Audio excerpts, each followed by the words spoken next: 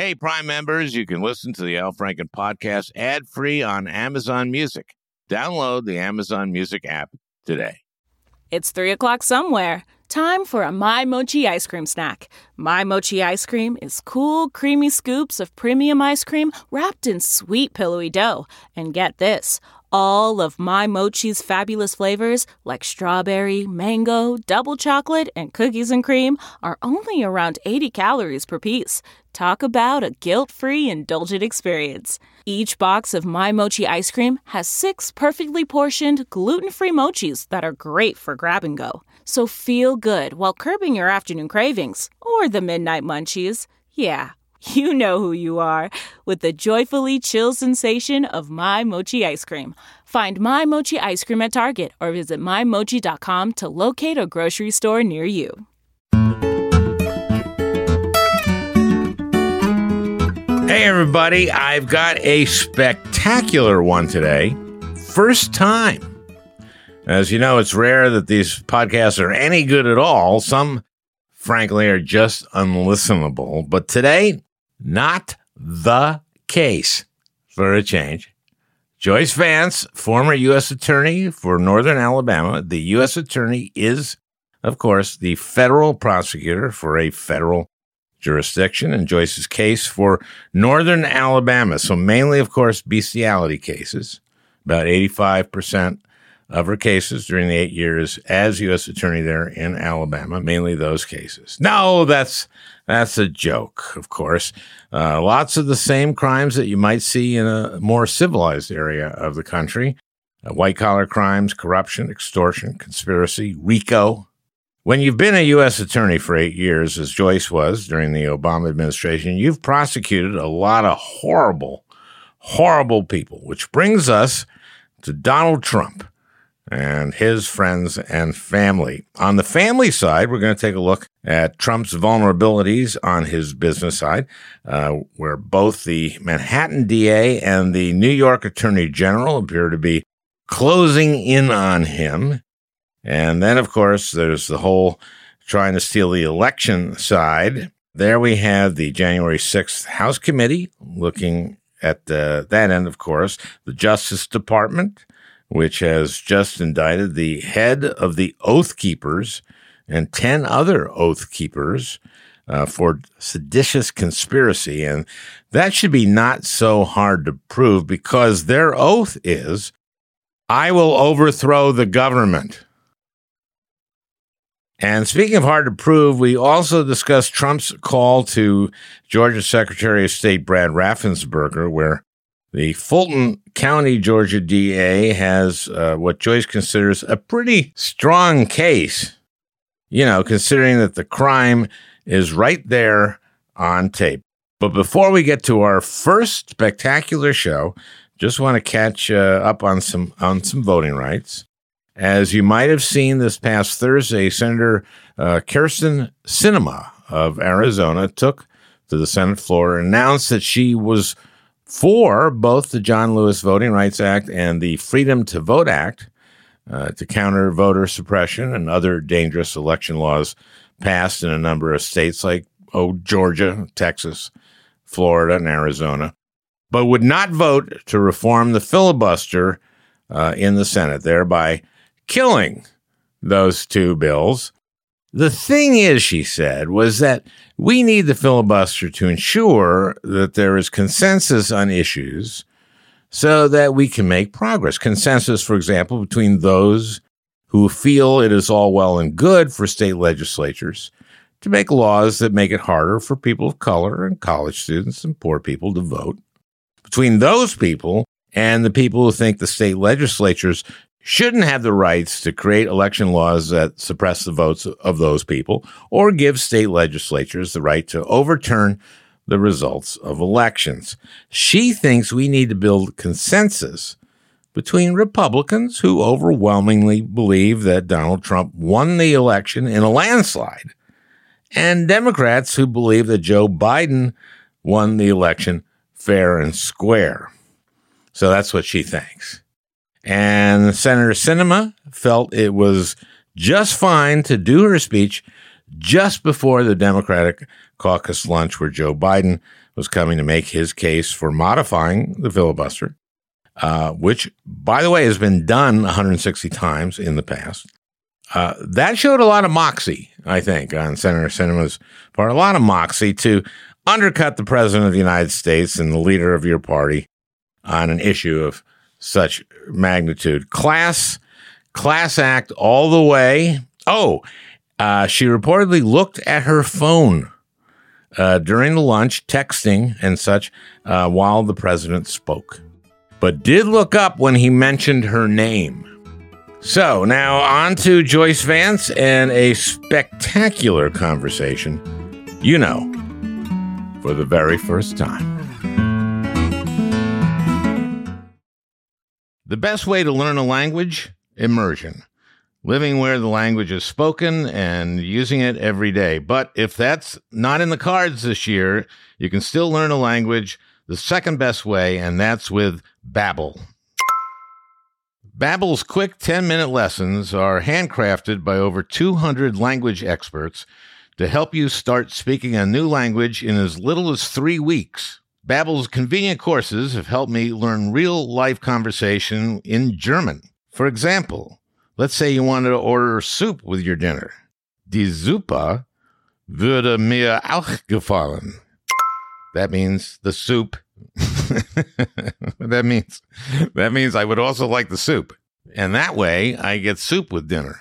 Here's a special limited time deal for our listeners. Right now, get up to 60% off your Babbel subscription, but only for our listeners at babbel.com/Franken.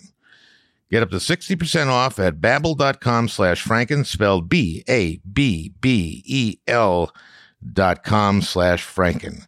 Rules and restrictions may apply.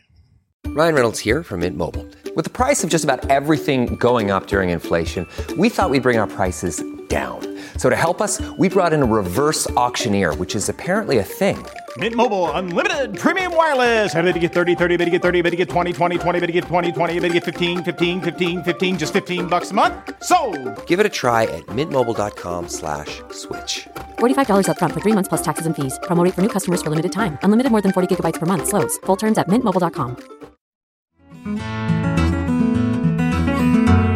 Thrilled to have Joyce Vance with me again. Last time, Joyce with Pre-Parara, and this time you're going solo, Joyce, from Birmingham, right? I'm in Birmingham. Yeah, and you were U.S. Attorney from Northern Alabama. Now, in Minnesota, we have only one U.S. Attorney. Why does Alabama have two? Interesting story. Alabama actually has 3, and it has nothing to do with the size of the state. I mean, there's some crazy ones. I think Oklahoma may have 4. It has to do with what senators had power in 1850 when they divided the country up into federal districts and started naming U.S. attorneys and federal judges. Oh, I see. So I was assuming... Raw politics. Wow. I kind of was assuming that you just need a lot of U.S. attorneys in Alabama from like the 50s and 60s for civil rights stuff, but no, it's just from the 18. It's completely wrong. Raw party politics in the 1850s. Okay, all right. You left that job. You're basically there for the Obama administration.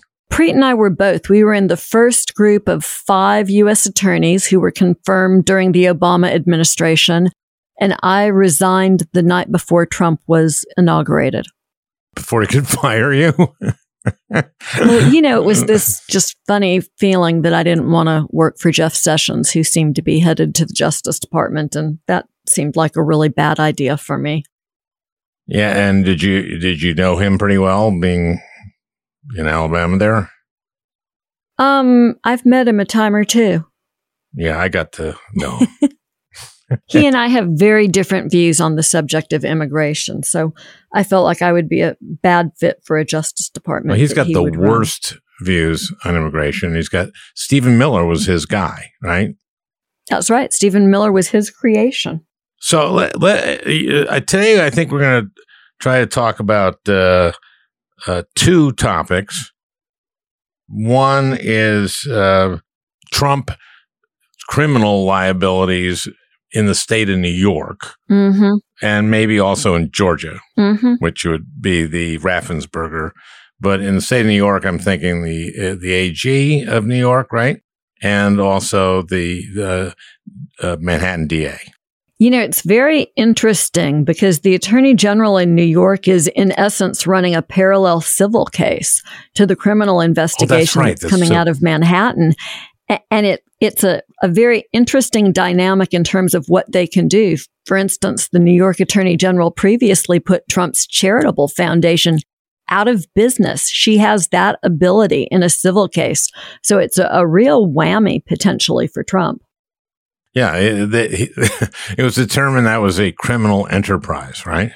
I think, I forget the name of the statute, but essentially it says, hey, if you're running your business or your charitable foundation in our state and you're doing it in a way that's disruptive and that harms our citizens, then we have the ability to shut you down. And that's exactly what happened with the charitable foundation. But I also think David Farenthold from the Washington Post, was on here and said it was actually determined to be a criminal enterprise. His reporting has been really extraordinary in that regard. Okay, so we're going to do that. His vulnerabilities in both sides of that, New York, and I'm going to include this as sort of the hinge of these two subjects, which is the Fulton County DA is looking at him for the Raffensperger phone conversation in which he asked him to find 11,780 votes. One more 780, yes. Yeah. Which was odd because all he wanted was one more than he needed. I had some great cases with great evidence in my time as a prosecutor, but I don't think I ever had the defendant make a phone call and commit the crime on tape. And we'll talk about that more a little later in depth. Now, Merrick Garland spoke last week, kind of trying to, I think, reassure everyone that he is going to go after everyone committed a crime, whether they were there on January 6th and whatever level they're at. And looking at what the January 6th Commission is doing, to me, it looks like all the evidence points to the most guilty person in all this is Donald Trump. But it seems like Meadows and a whole bunch of these guys were in on this. The question is, and you actually contacted me, just wrote me a really nice email because I was on about this on MSNBC. I was very heartened by Garland's speech. As was I. Because he said, I'm going to go after these guys, but I'm going to cross every T and dot every I. Because the thing is that if he convicts these guys, it's going to go all the way to the Supreme Court, right? Absolutely. I think you wrote a piece about this. You said, if you're going to shoot at the king, you best not miss. You know, that apparently that's popularly attributed to the TV show The Wire, but from the time that I was hired in my office, which is like a million years ago, so I'm not going to tell you when, that was something that I was always told. When you had a big case, you know, it didn't matter if it was public corruption or a drug case or human trafficking or what have you. When you were evaluating your evidence and getting close to indicting, some smart supervisor who'd been at the Justice Department forever would look at you and they would very sagely say, now, if you're going to shoot at the king, you best not miss, which meant you had to have your evidence lined up, not just to convince the jury, right? But to satisfy at least the Court of Appeals and maybe the Supreme Court too. You had to do it right. And that man created The Wire. Apparently, popularizing that. But you know, so Al, there's something I think that gets lost here sometimes because prosecutors, we do this bad thing, which is that we assume everybody knows what we know because it seems pretty obvious to us. I think everybody does that in their specialty. So prosecutors talk about starting at the bottom and moving up the chain. I'm sure you've heard that. And Garland spoke to that about. He talked about that. And one of the reasons is it means you collect all the evidence along the way. but it also means you maximize the possibility that somebody is going to cooperate with you. And you never know when, probably not Jim Jordan, but somebody like a Jim Jordan or a Mark Meadows is going to look at the situation that they're in and decide that the only way out for them is to cut a deal with the government. And the only way they get the benefit of that deal is to tell everything that they know, to tell the truth. Because if they start to cooperate and they're caught lying, that means they lose their entire deal and they face all the penalties of the law. So once somebody starts cooperating, if they want to get whatever it is, a lighter sentence or some sort of favorable treatment, they have to tell the whole truth. And that's how prosecutors end up being able to prove the state of mind of somebody at the top of the food chain. And the bottom of the food chain were the people he charged with the misdemeanors on January 6th and the riot there, gave them lighter sentences, but presumably got them to cooperate and started pointing upward. I've been thinking about that, and I'm not sure that that's true. That would be true if this was one big conspiracy. If this was like your typical drug case where you had folks out on the street who were selling some sort of drugs that had been, starting with the drug kingpin, had been sold down through the chain of distribution until it reached those people on the street. I'm not entirely sure that that works here for the folks who stormed the Capitol. I think that there may be a little bit of a disconnect where we see some of the, we see those low-level misdemeanor cases working on up. We now see members of the Oath Keepers and some of those other groups being charged with conspiracy. And there's a question as to how far those groups go. Do they go up to, who knows, a Steve Bannon or a Roger Stone? And is there a direct link that goes all the way, straight into the Oval Office? It occurs to me that it's possible that there are two different conspiracies, that there could be a conspiracy involving the big lie and trying to interfere with the certification of the election at that level.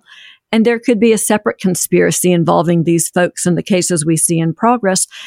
And of course, it's always possible that prosecutors could investigate and come up empty-handed. They could, for whatever reason, be unable to prove a conspiracy, to prove the agreement, or to prove other crimes. Sometimes conduct is lawful but awful, and that's always hard to take when it's a situation that you are really passionate about. But I think we have to be willing to live with the law if we want to remain a rule of law country. No. It sounded good, right? No. We all want to see accountability, but none of us wants to become a banana republic country at the end of it either. Of course not. So what has to be proven here? What has to be shown? What are the possible charges that may be charged against, say, Meadows, say, Bannon, say, Trump? And is there anything where they get enough evidence and they make the case where most Americans go like, yeah. That's what we're hoping for, right? That a good chunk of Americans, the ones that aren't completely brainwashed, will go, okay, it was, this was a conspiracy to stay in office. And there were a lot of conspiring. Yeah, well, that's the more difficult question, right? So I'll start there. There's a real risk that instead of creating some sort of a common narrative, that a prosecution could maybe drive a wedge further apart in the country. And I'm sure that this has to weigh heavily on the folks at DOJ. They don't want to, really light the match that sets the powder keg off.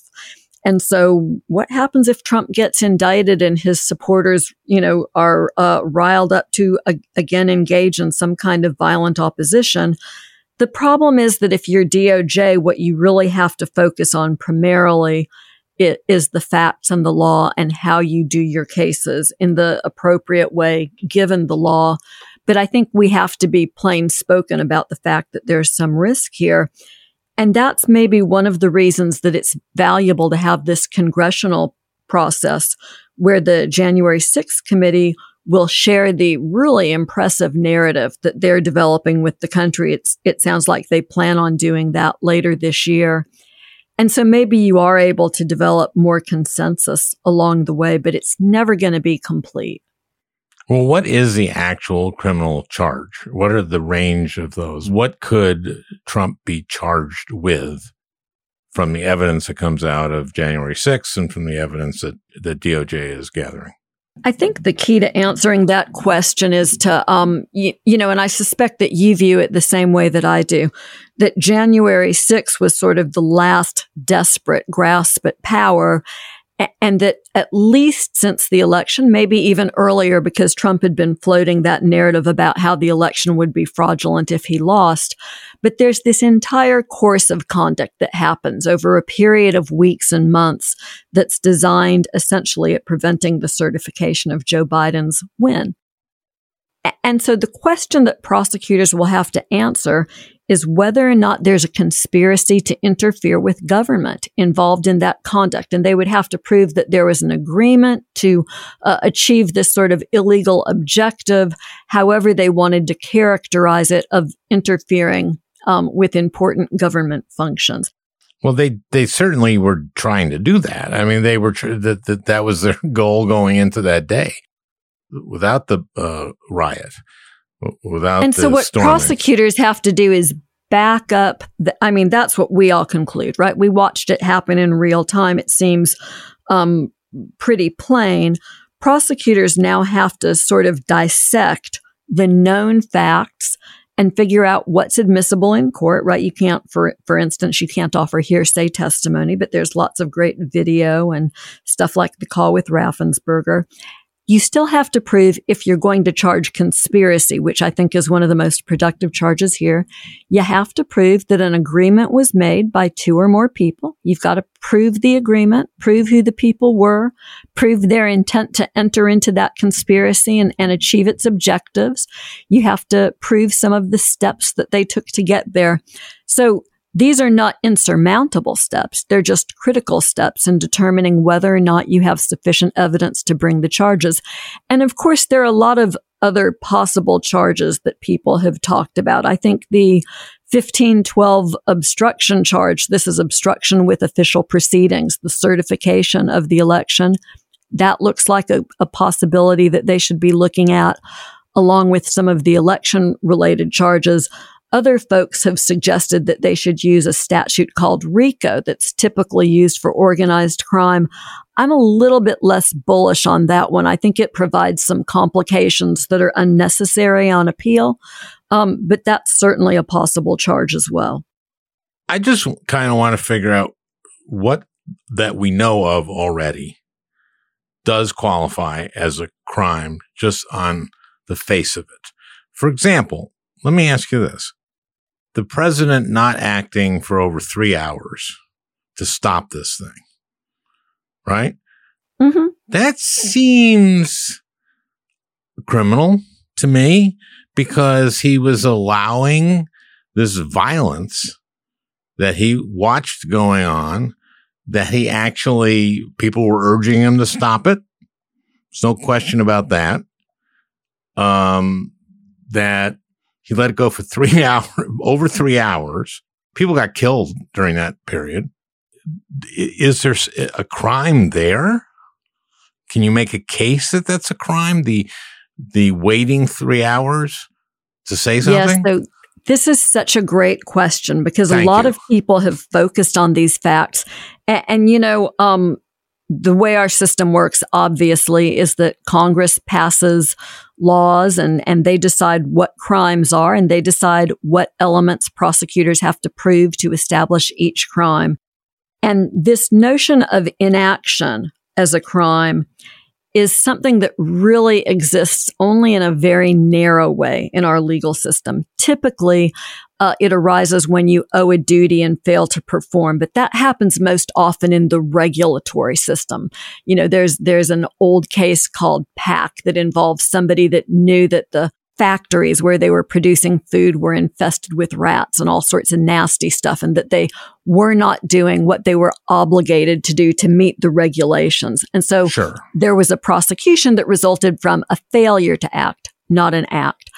I think it's tough to take Trump's inaction here and turn it into a crime, but it's incredibly valuable evidence because it seems to prove that he intended the outcome of interfering with the certification of the election. And if you place that in the middle of my proposed conspiracy crime, and if you can prove the agreement, that's a separate issue, right? And you've got to figure out when people got together and planned to do this.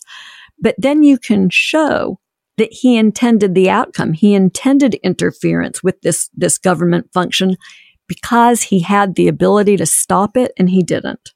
But he intended to do it because he intended to do it. I mean, he tried to convince Pence to not accept the ballots, right? That's going to be interesting to prove that. The direct testimony or the direct evidence would be Mike Pence's testimony. And I think that there's a significant question of whether Pence will ever tell the truth about that. And then you're left with the question of, are there emails? Did Pence have conversations with people? Of course, hearsay conversations aren't admissible evidence in court. So you'd have to find something else that you could get in to prove that sort of conduct. So weren't there people in the meetings with Pence? I mean, wasn't there anybody with Trump and Pence? I don't think we know the answer to that. And this is why I find it so easy to be an armchair prosecutor and so tough to be an actual prosecutor making a charging decision. You have to answer all these questions that you're raising. Who was there with him? Who's willing to testify? Is their testimony admissible or is it hearsay? Are there documents that would help prove this? You have to go through all those possibilities, and you have to end up with admissible evidence that proves everything you've got to prove to convict on that crime. And it's got to be not just speculation. It's got to be proof beyond a reasonable doubt. I understand all of that. What I'm trying to figure out is, what do you have to prove? What rises to something where you can say, that's a crime? I mean, I know you have to prove it. Whatever you say is the crime, you have to prove. But what here rises to a crime? Because clearly his intention was he publicly said that he was disappointed that Pence wasn't going to do this, right? Exactly. And so what you have to do, and it's sort of a weird little dance that you do as a prosecutor, you have some ideas going into the investigation about what sort of crimes you're looking at. Sometimes that's the crime you end up at. Other times the evidence will lead you in a different sort of a direction. And so you've got to make sure that crimes are broken out into elements. For every crime, you have to prove the act that's the crime and the state of mind that the person had. Easy example, for murder, you have to prove that your defendant killed somebody and that they intended to kill them, right? That's the act and the state of mind together. Well, for all of these other crimes, whether it's conspiracy or interfering with government operations or, inciting an insurrection or a seditious conspiracy, you have that same thing. You've got to prove a certain set of acts, and they have to be committed with a certain state of mind. And so prosecutors are very meticulous. And I think that's why it's difficult to answer the question that you're asking with precision, because we all saw a lot of conduct take place in public. The question is, what are prosecutors doing with that? Are they finding ways to prove that admissibly in a courtroom? And you can't prove 3 elements from one crime and 4 elements from the other. You've got to prove every element for each crime that you have to charge, which is why it can be very frustrating when you see really horrible conduct and you come up empty-handed. But I don't think that that's the case here. I think we've seen enough conduct in public that it suggests that prosecutors certainly have what they need to go ahead and investigate full force, which is, of course, what Merrick Garland committed to last week. All we have to do is convict these people of one crime each, right? I mean, in other words, you get evidence that, what you're saying, you can't do 3 things in this one and 4 things in this one. But can't you, if you're only charging one of those, can't some of the evidence from the other charge be used to bolster and prove the one you're going with? So the answer, I know you'll be delighted to know, is it depends. And that's one of the reasons that prosecutors like to charge a conspiracy, because typically the rules of evidence are more lenient about the kinds of evidence that can come in to prove a conspiracy. But often you'll see prosecutors charge multiple counts, and that will give them the ability to offer evidence on all of them. What do you know from, just the leaks of Meadows or the material that Meadows did give the committee and other stuff like, what was the name of the guy who wrote the strategy for Eastman? What do you know from what we've seen thus far that there is a likely route to go to charge?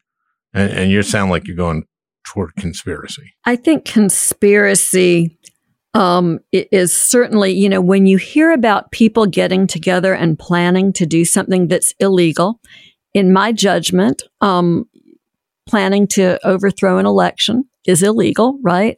So if there's a plan to do that, then I think you're starting by looking at the conspiracy charges. And of course, the defense is, no, what we were doing was not illegal. We believe that this was lawfully within the president's powers to do this, which is why these charges are going to always come down to questions of intent and what people intended and what they thought, which makes these incredibly tricky sorts of charges to bring. Now, I think, the diagnosis of malignant narcissist, I think has stuck pretty well. I don't think there's anything we've seen since that was very early on, right? In his presidency. No kidding, right? That sort of smacked you in the face very early. Which I think that at a certain point reaches a level of insanity. I mean, I really do. I think he seems like a malignant narcissist from everything that's described, and an extreme one. And so, I mean, I don't think he'll plead insanity, but if I were his defense attorney, I'd say, of course he thought he won. I think that you're right. He's nuts. You're exactly in the sweet spot there, right? I mean, there's not an insanity defense. He didn't know the difference between right from wrong. But what they would, if it got to the point where he was charged and was facing a trial or plea agreement decision, I think you're correct that the defense would be some species of, no, he believed that he had won the election. He believed that a fraud was being committed against him. And he was bent on disclosing that fraud and setting things right. My client. He's crazy. You've seen him for all this time. I sat through the argument this morning in the civil case that Mary Trump has brought against her uncle and her aunt Marianne, who's a former federal judge. And that's they robbed her of her inheritance. Exactly. The charge is that they cheated her out of her inheritance. I think it's that they valued the assets at $30 million when in fact they were worth $1 billion. But essentially the defense, and this was a preliminary motion to dismiss, but what the lawyers for Trump seemed to be saying was, she was on notice that we were going to cheat her. So she should have always been checking up, even though she was 16 and we were her trustees. It was a really sort of a shocking argument and very on brand for Trump. Wow. And does that wash? I think that the judge who had really, I thought, just a fabulous demeanor and was very meticulous about going through the charges and sort of what the grounds for the motion to dismiss were. It didn't seem like he was particularly impressed. I mean, if I were the judge, I would have done a take. They would have been, well, he gets to write an opinion, so we'll have to see, right? Okay, that's his take. But gee whiz, that's okay. So let's go to all these things on the. I'm sorry, that's my fault. I pulled you down the garden path there. No, let's go to, it's about time we did this, and we can go back if we want to, because I still want him to be convicted of something and go to, just at least beat us. I don't even care if he goes to prison. I just want to be convicted and never be able to do anything. again. You know, I'm going to push back on that a little bit. Well, I want him to I mean, I would be lying if I didn't say I wanted to see him held accountable for what he did. I'm very nervous. You know, I remember those chants of lock her up during the 2016 election, and I'm very nervous about us becoming that. And I think what we should be hoping for is that DOJ will conduct a thorough, meticulous investigation and that they will charge whoever should be charged in what we saw happen during the 2020 election. But I wouldn't go so far as to say, you know, just out of personal vengeance, I want to see this guy who put the country through so much charged. I want to see him charged if he should be. I think, frankly, the country taught him a lesson. He did not win the 2020 election, and Joe Biden has become increasingly forceful in calling him out as the defeated former president. Oh my God! And you know what? Let's go to Mary Trump. Let's go to the state stuff. But one thing people don't bring up enough, I think, is that after he lost by 3 million popular votes to Hillary, he also claimed that was fraud. And he had a commission. Remember that? To find the 3 million votes. I remember it really well because one of my very good friends, a probate judge in Jefferson County, Alabama, where I live, was on that commission. And although Judge King is a lifelong Democrat, he's just a straight up the middle kind of guy. Probate judges run elections in Alabama. So when he was asked to be on this commission, you know, I just sort of said, are you crazy? They're looking for voter fraud. And he said, no. We're just going to go in and talk about making elections work better. And I have a lot of concerns about funding elections properly and getting our infrastructure up to snuff. And I think the point that you're driving it is that commission worked for several months and then it had to fold because it could not find any evidence of significant fraud.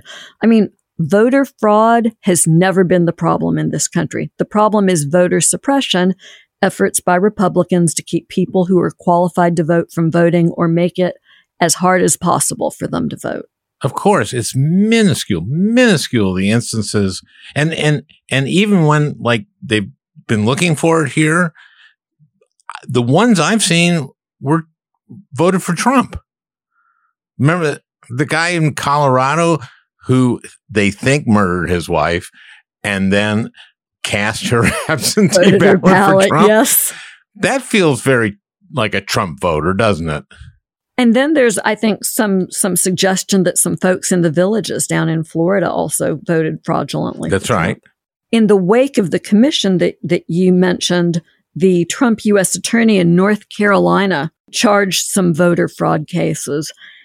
And I tracked those cases for a while. It was a very small number. Most of them turned out to be misdemeanors.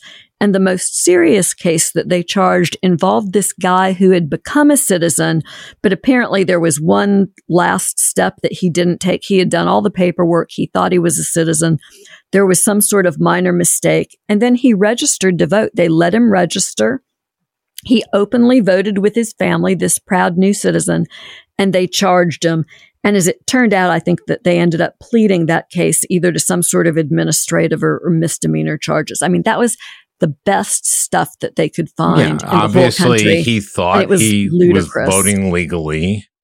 There's one in Texas like that. There's one in Texas. That's a terrible case. Isn't the woman who 5-year sentence because she thought she was entitled to vote and she made a mistake. Yeah, and she had she had a record and was let out early on probation, and she violated her probation by thinking she could vote. Now they put her in prison because they want to show that voter fraud is serious in Texas. So they made an example out of her. They're awful people, aren't they? Yeah, those are bad cases. And I hope that there's justice for her down the road. God, they're bad people. We're going to take a quick break. We'll be right back with Joyce Vance. This episode is brought in part to you by Audible, your go-to destination for thrilling audio entertainment. Whether you're looking for a hair-raising experience to enjoy while you're on the move or eager to dive into sinister and shocking tales, Audible has an exclusive collection of thrillers from best-selling authors that will keep you on the edge of your seat. Like James Patterson's first audio-only thriller, The Coldest Case. Experience stories like never before, where every chilling detail is brought to life by captivating sound design. Plus, as an Audible member, choose one title a month to make yours forever. And now, new members can try Audible free for 30 days. Just visit audible.com/WonderyPod or text WonderyPod to 500-500. That's audible.com/WonderyPod or text WonderyPod to 500-500. Do you ever feel like you're settling? For your foundation, that is. Maybelline's new Instant Age Rewind Eraser Foundation doesn't settle into fine lines and wrinkles. With SPF 20 and moisturizing Pro Vitamin B5, this foundation not only provides medium coverage and a natural finish, but also protects and nourishes your skin. And the best part? The blurring sponge tip applicator makes application a breeze. Say goodbye to cakey, uneven foundation and hello to a flawless, radiant complexion. Try our new foundation today and see the difference for yourself at Amazon.com/Instant Eraser Foundation. We're back with Joyce Vance. Let's go back to New York. So we've got the Manhattan DA, which is criminal. We've got civil suits. Is that what they're called for New York AG? Yes. So let's go through those, and when are they going to be indicted? Or you don't know, but I mean, what do you think? You really are pushing my crystal ball to the limits tonight. Okay, well, I backed off right away. No, we've got a brand new district attorney in Manhattan, Alvin Bragg, who is an experienced prosecutor who takes over from Cy Vance, the longtime Manhattan DA who had just retired. Yep. And what is believed about those investigations in Manhattan is that the focus is on how Trump valued his business property. So these aren't charges related to the election. These are about longtime business practices. This is like the Michael Cohen testimony where he overvalued when he was trying to borrow money against it and exaggerate his wealth, and then undervalued when paying taxes on it. Exactly. And so, his CFO is already under indictment. There's been a lot of work going on in that grand jury. If I was going to read some tea leaves here, Cy Vance brought in a really good, experienced prosecutor to work on this case. And that prosecutor, Mark Pomerantz, is still with the DA's office. If that case, if they had decided that they couldn't charge Trump or that they were at the end of the road, you'd expect to see somebody like that who was brought in to work on the case leaving the DA's office and going back into private practice where he was making a mint of money compared to where he is now. The fact that he's remained in place and other folks in that office who are working the case appear to still be working on it, that suggests to me that they are still hard at work on that matter. Good. I mean, isn't it? Is that hard to prove? Isn't there a paper trail saying you valued this property at 10 times what you valued it when you were paying taxes on it, when you were borrowing money? These kind of valuation cases can be difficult because there is some legitimate sort of scope for why valuations might be different. So you really need somebody who can explain the case. That's why they pushed Weisselberg so hard before they indicted him to be the witness. There have been reports now that they sort of have zeroed him out and they're prosecuting him, that they've reached out to some of Trump's outside people, an outside accountant, one of the bankers at Deutsche Bank who was involved in lending. And so there's still, it seems to me, either they're looking for that witness or maybe they've found that witness and they're working with them. But when you've got to go through all these financial documents, you need somebody that can explain them to you. That person is really your key witness. Okay. And he's not cooperating, Weisselberg. I should say the last thing we know is that he's not. So that's the Manhattan DA. Right. What about the AG? So the AG is looking at civil implications of these same things. It's worth saying that in New York, the Attorney General doesn't have independent criminal authority. She can't just open a criminal case like this on her own unless she gets a request from one of the DAs or another state agency. It's sort of a complicated system. But she has joined forces with the Manhattan DA's office to some extent and is working with them on the criminal case as well as proceeding with her own civil case. You'll recall that she drew some fire from Trump, and he had said that she should be forced to not work on that criminal case and to relinquish her civil investigation because she had been so outspoken about him when she was running for re-election. She had, said that she was running for election so that she could take him down and made statements that he said showed bias. Sure. Okay. Does that hold any water? I mean, or other than public opinion? I mean, what is it? I don't think that gets her removed from the cases. I suspect she wishes now that she had been a little bit more circumspect. Oh, Donald Trump says she should resign from the thing. I think that's probably, oh man, that's powerful. But the question, there's a serious question here, right, would be whether a judge at some point would find that she had done something improper. And I just don't think her conduct crosses that line. But I bet you that when she runs for re-election for her next race, she'll be a little bit more careful. All right. So what didn't we... We haven't talked about Georgia, have we? No, I love that thing because you mean the Raffensperger the conversation. What I really... and I've said this before on the podcast, but what I really think is funny about that whole thing is just the idea that Trump thought that Raffensperger might do it. And the idea of Raffensperger having a press conference where he goes, I'm Secretary of State Brad Raffensperger, and there's been a change in the totals, and the winner by 1 vote is Donald Trump. Was there a recount? No, we just found some. I mean, what could that? How did Trump think he was going to do that? That, Your Honor, he was crazy. Yeah, I mean, See, really, I want to be his honestly, defense attorney. I think he might be the best defense attorney he could get at this point. Me?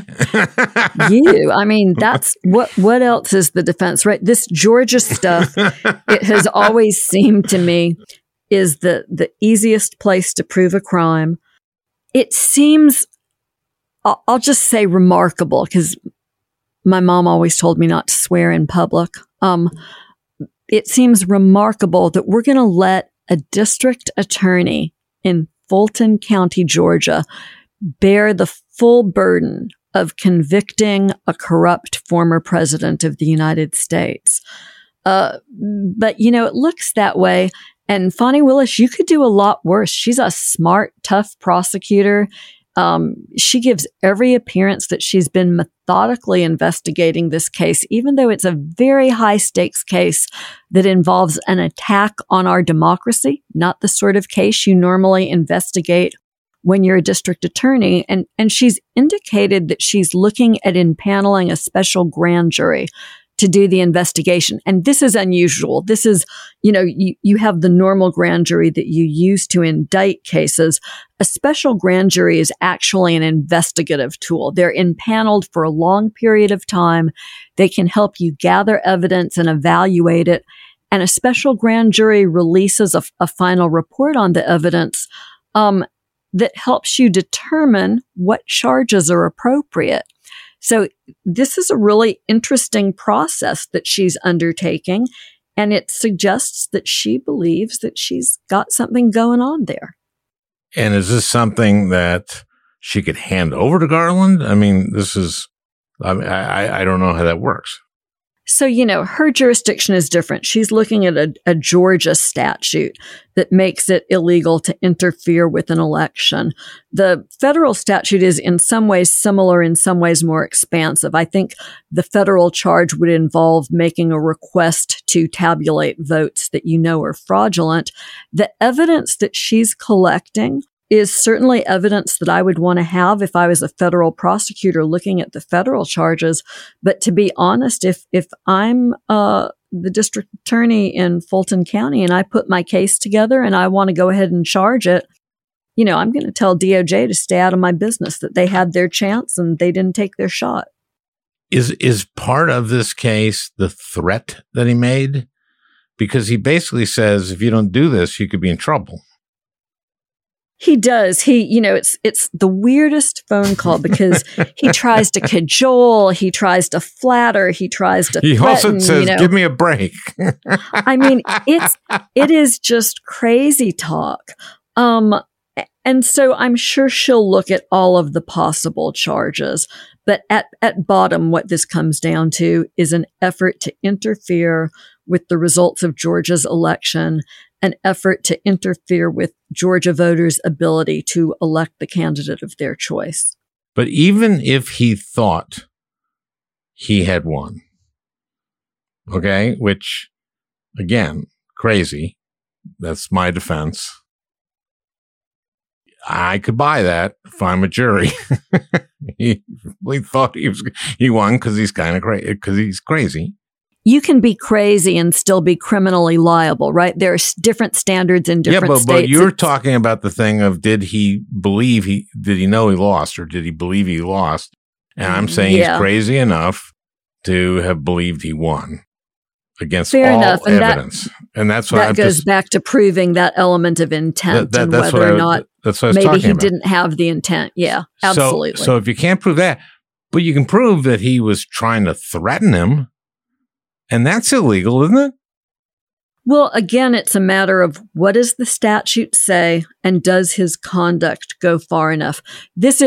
My recollection is that there was an implicit threat that if he didn't go along with this, that bad things might happen to him, that Trump might call him out for crimes. I'm frankly not sure that goes far enough to be any sort of a crime. It's really good evidence of the election fraud charge. Not positive that that's enough to be any sort of crime standing on its own. I don't know. I think they should bring me in to help. To me, it's both, I think, a violation of Georgia law and being charged in Fulton County, but also, I mean, that's impeachable, I think. I mean, I agree with you. That's a smoking gun. Yeah. No? Or what's his defense going to be? His state of mind or something? Was like, I'm just, what could that be? I suppose that's one possibility, because to prove these crimes, and particularly, there's maybe potentially a federal election law crime lurking too, but you have to prove, at least in the federal crime, that he actually knew what he was doing was a crime. And that turns on, what did he really think? Did he believe that he had won the election and that they were stealing it from him? He would be wrong if he believed that, but maybe he really did. That seems extremely unlikely to me. And certainly he knew he had lost and he was just trying to find a way to, drag it out. But the problem is, for a criminal prosecution, you don't ever get to say, oh, everybody knows that, or that's logically what was going on. You have to prove it with admissible evidence. You have to prove it beyond a reasonable doubt. You have to convince a jury, and then you have to get a 3-judge court of appeals to agree that you did everything right. And ultimately something like this would, I'm sure, go to the Supreme Court. So everything has to be done in a really immaculate fashion for this to work. Okay. Well, since you were a U.S. attorney, how would you go about doing that? Because I think anybody listening to that knows that just instinctively that he knows that he didn't win that race. But how do you prove that he knew that? It seems like it's easier to get to he's crazy than it is to he absolutely knew that he lost. So it's never easy to prove somebody's state of mind, but prosecutors do it, every day in cases across the country. You've got two options, basically. You can use direct evidence or you can use circumstantial evidence. And what that would mean here is, I'm just going to come up with an example that's sort of silly and not something that's on the table. But let's say that Jared Kushner flips on his father-in-law, and he's willing to testify that he had a conversation with Trump in which Trump said to him, listen, we both know that I lost the election, but let's go ahead and come up with a scheme. You and I will agree right here that we're going to have a plan and we're going to steal the election. And here's all the things that we're going to do to steal it. Direct evidence that he knew he had lost the election. But there's also circumstantial evidence. And the way that I always like to think about that is direct evidence is if you watch snow come down out of the sky, then you know that it snowed. If there's no snow on the ground and you go to sleep at night and you wake up the next morning and there's snow on the ground, that's circumstantial evidence that it snowed. Now, you might defeat that evidence by saying that somebody pulled up a big snowmaker and put snow all over the lawn. But as long as you can prove that nothing like that happened, your circumstantial evidence that it snowed is really good. And so you can see how that would play out in a situation with Trump. You know, what kind of things was he saying and doing? That means it's essential that you interview all the people that he was in frequent contact with, including some of these mopes who we now know were doing things like planning to overtake the Justice Department or circulate the PowerPoint coup plan. So what is the timing? I mean, we have some clocks ticking. For example, 2024. Yeah, the only clock that prosecutors care about is the statute of limitations. And that's a matter of state and or federal law. How long do you have from the time the acts were committed to prosecute? And that is, I promise you, I've been in this situation where you're investigating somebody who you know is going to run for re-election or for election. And that's just not your lane as a prosecutor. You don't get into that lane. That's politics, not prosecution. Okay, but can't you just kind of keep it in mind? No, you really can't. And it would be wrong. And good prosecutors don't do that. Okay, because, you could win. I know. And it gets worse, Al, because you know what prosecutors don't do, federal prosecutors, is by policy, we're forbidden from indicting a case too close to an election. Oh, gosh. There is that, right? So I've been thinking about how that could come into play with the midterms and the fact that if we don't see a prosecution by, take your pick, July, August, September, that if there's going to be a prosecution, we won't see it until after the midterm elections. So that clock is in fact ticking. Okay, but then that's still 2 years away from 24. So no one's going to say, hey, is this too close to 24? I think that's right. What do you think the timeline is? When do you think we'll see? You don't know, first of all. I'm not giving you that wide berth. But when do you think it'll happen? It obviously, as you say, it's just speculation. New DA in Manhattan, he's going to want to take some time to get his arms around the issues. But if they're close on this case, and they give some signs that they're close, it's not unreasonable to expect that we would see an indictment this year. Ooh. Let me put it in context for you, though. These cases look so easy. They are not easy. And it's not uncommon for this sort of a case to take really years for prosecutors to put together, 3, 4, 5 years. I ended up early in my tenure as U.S. attorney. We tried a pretty significant public corruption case that involved a whole bunch of local politicians who had been on a county commission. My predecessor had opened that case. She really wanted to finish it off, but it took years to get it from the point where they first learned that there was criminal conduct to investigate, to indict, to get it to trial.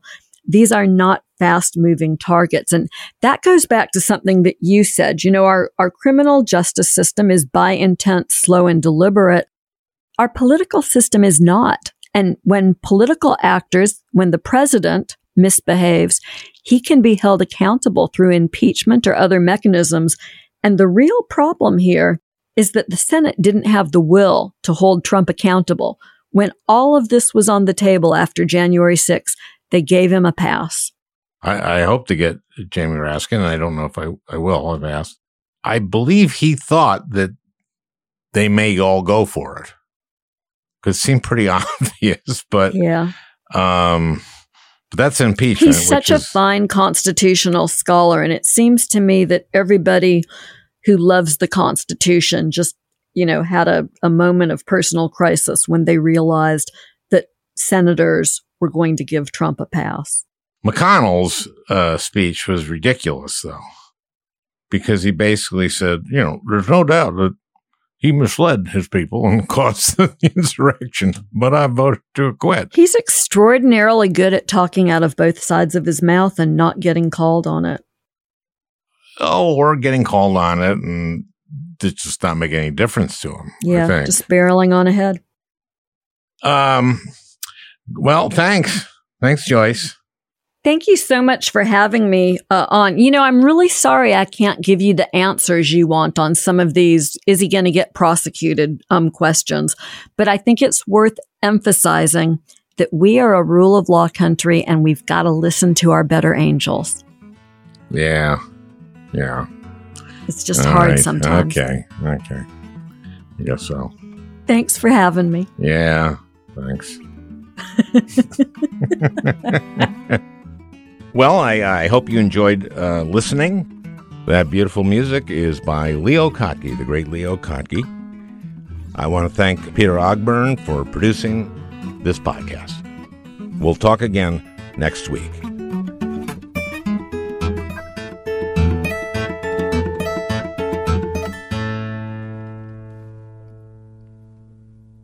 Hey, Prime members, you can listen to the Al Franken podcast ad-free on Amazon Music.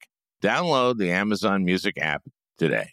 Or you can listen ad-free with Wondery Plus in Apple Podcasts. Before you go, tell us about yourself by completing a short survey at Wondery.com/survey. The early 2000s was a wild time for reality TV. There seemed to be an endless supply of shows that delivered entertainment for us, but trauma for children. I'm Misha Brown, the host of Wondery's podcast, The Big Flop. Each week on The Big Flop, comedians join me to chronicle the biggest pop culture fails of all time and try to answer the age-old question, who thought this was a good idea? We recently looked behind the scenes of what was really going on at Abby Lee Miller's dance studio. Abby's biggest misstep wasn't screaming nonsensical catchphrases or throwing chairs on television, but instead, she was choreographing financial fraud in plain sight. Join me to break down all the wild details of Abby Lee Miller's story. Follow The Big Flop on the Wondery app or wherever you get your podcasts. You can listen to The Big Flop early and ad-free right now by joining Wondery Plus. Once upon a beat. Remember those stories and fables that would capture your imagination and you couldn't wait to see how they would unfold? And now, when you read them as an adult, you think, some of these old tales could use a fresh spin. We have a perfect podcast to bring you the stories you remember, remix, and reimagine for the kids in your life today. Join me, DJ Few, and my trusty turntable, Baby Scratch, as we spin up new tales in the New Kids and Family podcast, Once Upon a Beat. Wondery and Tinkercast are bringing you a jam-packed, music-filled weekly party where hip-hop and fables meet. It's Once Upon a Beat. Follow Once Upon a Beat on the Wondery app or wherever you get your podcasts. You can listen to Once Upon a Beat early and ad-free right now by joining Wondery Plus in the Wondery app or Wondery Kids Plus in Apple Podcasts. Once Upon a Beat.